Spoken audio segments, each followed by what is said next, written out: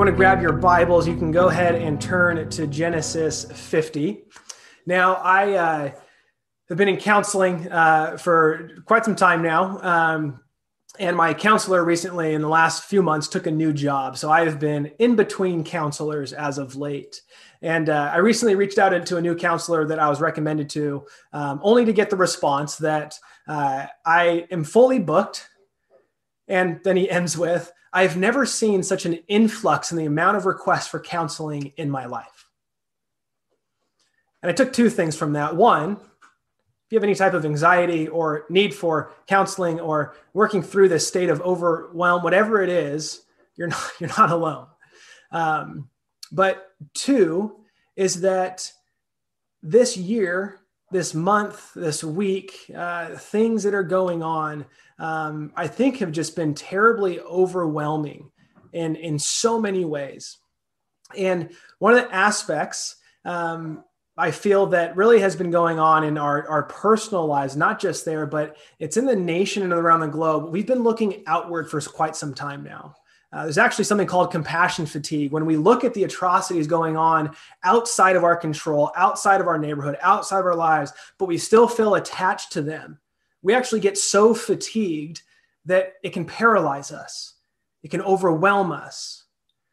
But what pushes up against this, and I found myself feeling this way during the week as I tuned into the election race and all is going on, large part of me says, why didn't I just wait and just find out just the results back and forth?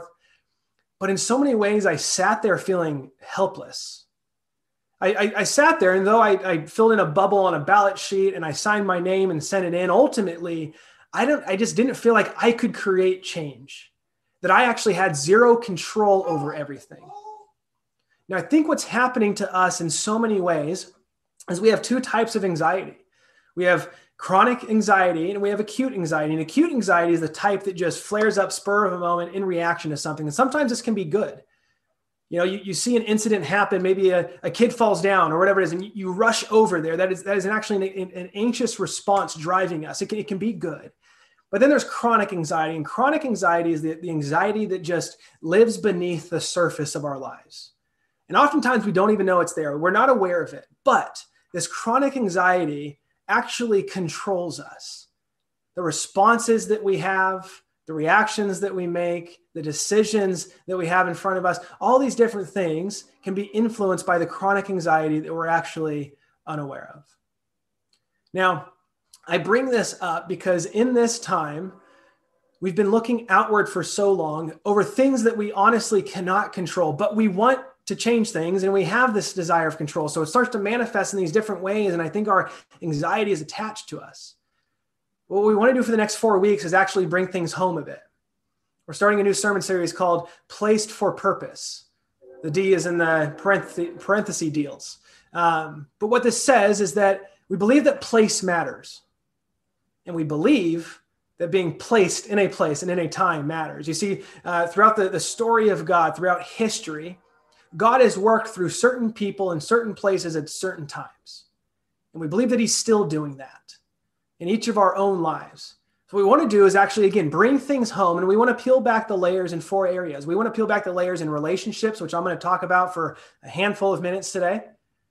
We want to peel back the layers on what it looks like to be placed in our neighborhood, what it looks like to be placed in our work or our vocation, what it looks like to be placed in our city, and why these things matter. You see, I'll just say this to kind of tee up the rest of it, is that if we engage these things, as we peel back the layers, I think there's questions to be asked. Like, what if our relationships aren't just the people that we're connected to, but the people through which we actually become more about goodness, beauty, and love? That our neighborhood isn't just a place that our house sits, but a place where we grow in actually sharing our presence, our generosity, and our hospitality. The thing that we do day in and day out to bring home a paycheck, what if it's actually more about becoming a person of humility, of servanthood, and integrity? In Fresno, maybe this place that we call home, maybe it's more than just the place we couldn't wait to move away from or the place that we've been relocated to. But it's actually the place where we transform through compassion, through mercy and justice. So here's the hope. Then we're going to look at Genesis 50. As the people of God, the call is to be the kinds of people that demonstrate the kingdom and speak of the life we have in Jesus in our normal, everyday lives, such that it ripples out into the world. So go ahead and we get to Genesis 50. It says this, starting in verse 19. But Joseph said to them, "Don't be afraid. Am I in the place of God? You intended to harm me, but God intended for good to accomplish what is now being done, the saving of many lives." Now, you can go back and read the story of Joseph after this. You can go back to Genesis 37, start there, read through the end of Genesis, and you're going to learn all about the life of Joseph, who actually is seen in the Old Testament as one of the closest figures to who Jesus was. We get a lot of glimpses of who Jesus ends up being, which is just beautiful. But you can go read all about him. Highlight, Joseph was actually sold into slavery by his 10 brothers at the age of 17. They despised him. He had these dreams. They wanted to kill him, but they actually came to themselves a little bit and just said, hey, rather than killing him, why don't we sell him off? Then we'll pretend to our dad that he was mauled by a wild animal. So they set this whole elaborate thing up. Well, Joseph ends up finding himself in Egypt, actually finding favor with Pharaoh. Pharaoh actually brings him in through these gifts of dreams to actually rule and have oversight over the kingdom. And he works through all these things. Now, things continue to at the same time fall apart. He's accused by Pharaoh's wife. He's thrown into prison. He's actually betrayed by someone close to him.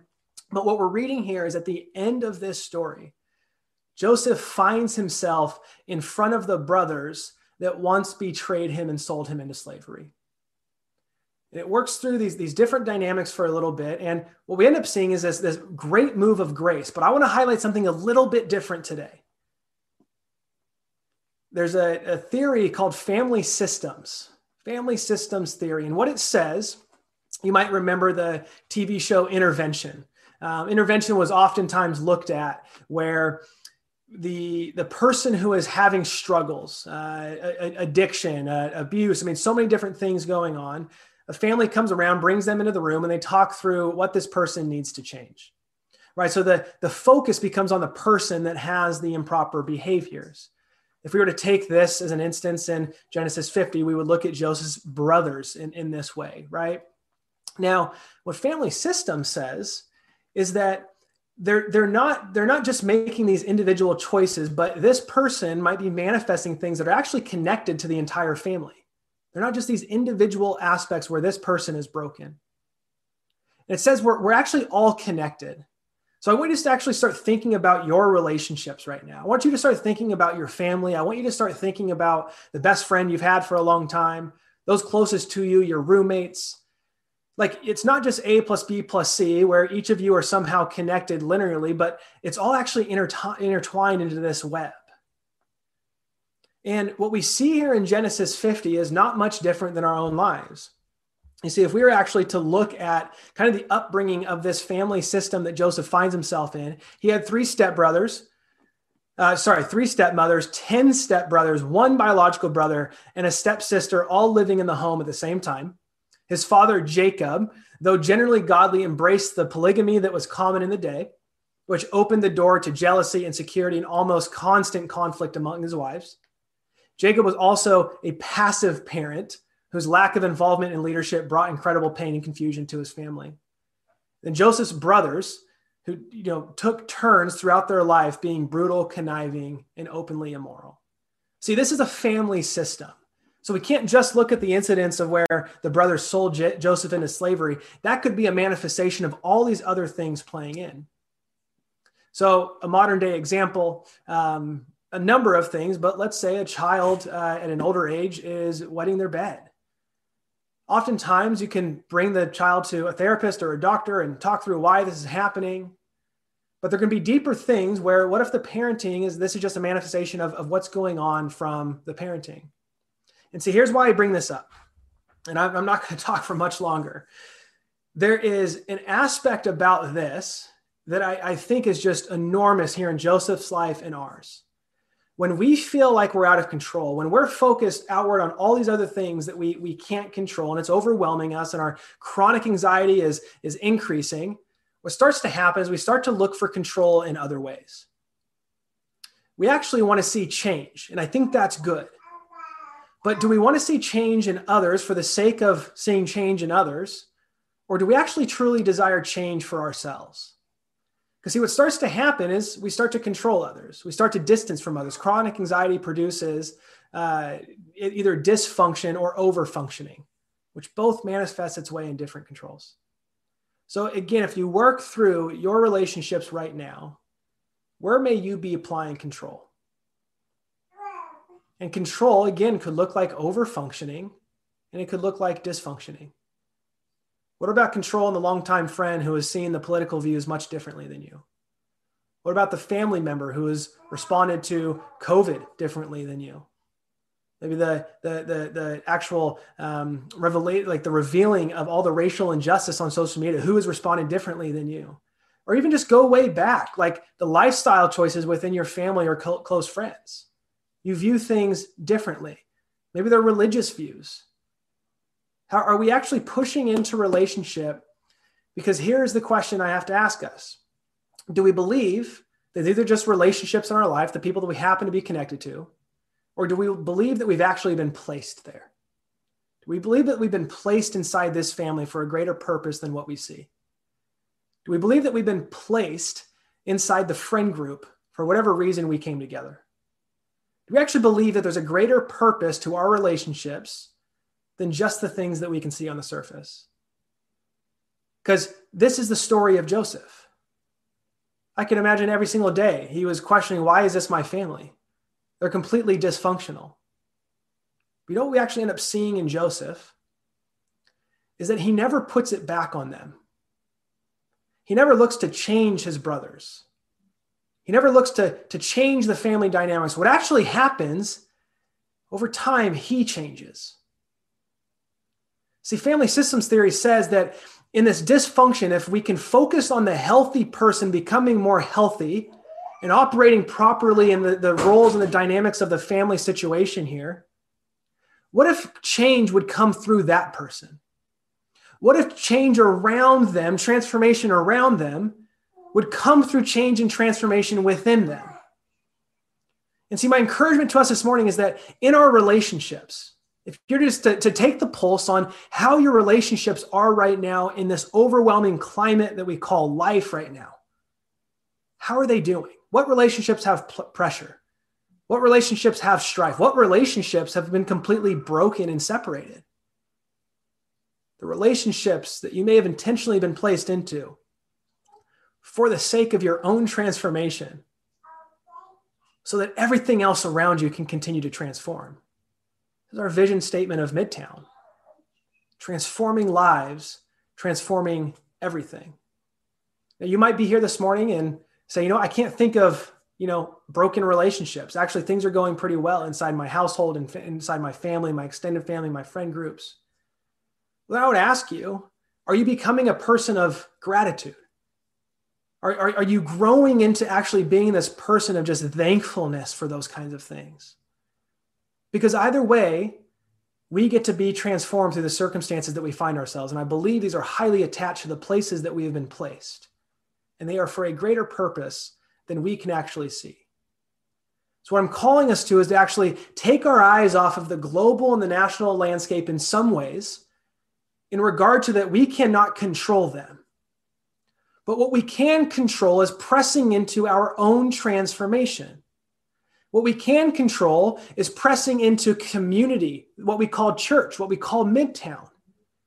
We can choose to press into time, spending time with God. We can choose to press into serving others. If we look at Joseph's life, I think there's two things that drastically transformed him as a person. One, he served. He served Pharaoh. He served others. He served his brothers. He served. He had this great gift of dreams, which God spoke to him through, and he used those to serve others. What has God given you that you are called to serve others, those who are closest to you? And how can you do that well? The other thing is that he grew in these dreams. He practiced these dreams. Like there was times where he could hear God clearly, and then he would act and have obedience. Are we spending time allowing God to speak into our lives? Are we looking at Scripture and spending time with Scripture? Are we listening and learning from the life and the teachings of Jesus? And are we working this out in community? I believe these are the type of things that can lead to our transformation, because these are really the only things that we can control when it comes to relationships. These are really sometimes the only things that we can control when we feel like our world is falling apart. But what is it worth when we're trying to change people in these relationships so far away from us, and the relationships around us are just falling apart? We're trying to control our spouses and our children and our friends and our coworkers and boss. I mean, there's so many things that we feel like we need control because we want change. I believe that God is calling us to change. See, what we read here is actually a forecasting from Joseph into Romans 8:28. And I want to wrap up with this and then a quote. Romans 8:28 says this: "And we know now that in all things, God works for the good of those who love him, who have been called according to his purpose." Now watch this part. "For those God foreknew, he also predestined to be conformed into the likeness of his Son." You see, this is to be conformed, for us to be conformed into the image of Jesus Christ, to become more like Jesus, a non-anxious presence in a very anxious world, to become this person of forgiveness and grace and love and encouragement. And so many things go on and on and on. What if you've been placed in the circumstances and the relationships that you find yourself in so that you can continue to be transformed? And maybe through that, others will continue or start to transform in ways that are greater than you could ever imagine, because it's not your way. I'll end with this quote, and then we're going to move into a time of communion that Dusty's going to lead us in. So a Hasidic rabbi, as he reflected on his life, on his deathbed, he said this: "When I was young, I set out to change the world. When I grew a little older, I perceived that this was too ambitious. So I set out to change my state. This too, I realized as I grew older, was too ambitious. So I set out to change my town. When I realized I could not even do this, I tried to change my family. Now, as an old man, I know that I should have started by changing myself. If I had started with models, if I'd started with myself, maybe then I would have succeeded in changing my family, the town, or even the state. And who knows, maybe even the world." So my encouragement to us as people who are following Jesus, may we continue to do the work of seeking transformation in and through our own lives, through the grace that God has extended to us in his Son. And for those who might be trying to figure out this faith thing and who Jesus is and what transformation looks like, and the hope around you just isn't doing it, this is the invitation to follow Jesus. And in that process, be transformed so that everything around you can be transformed. So let's go into our time of communion.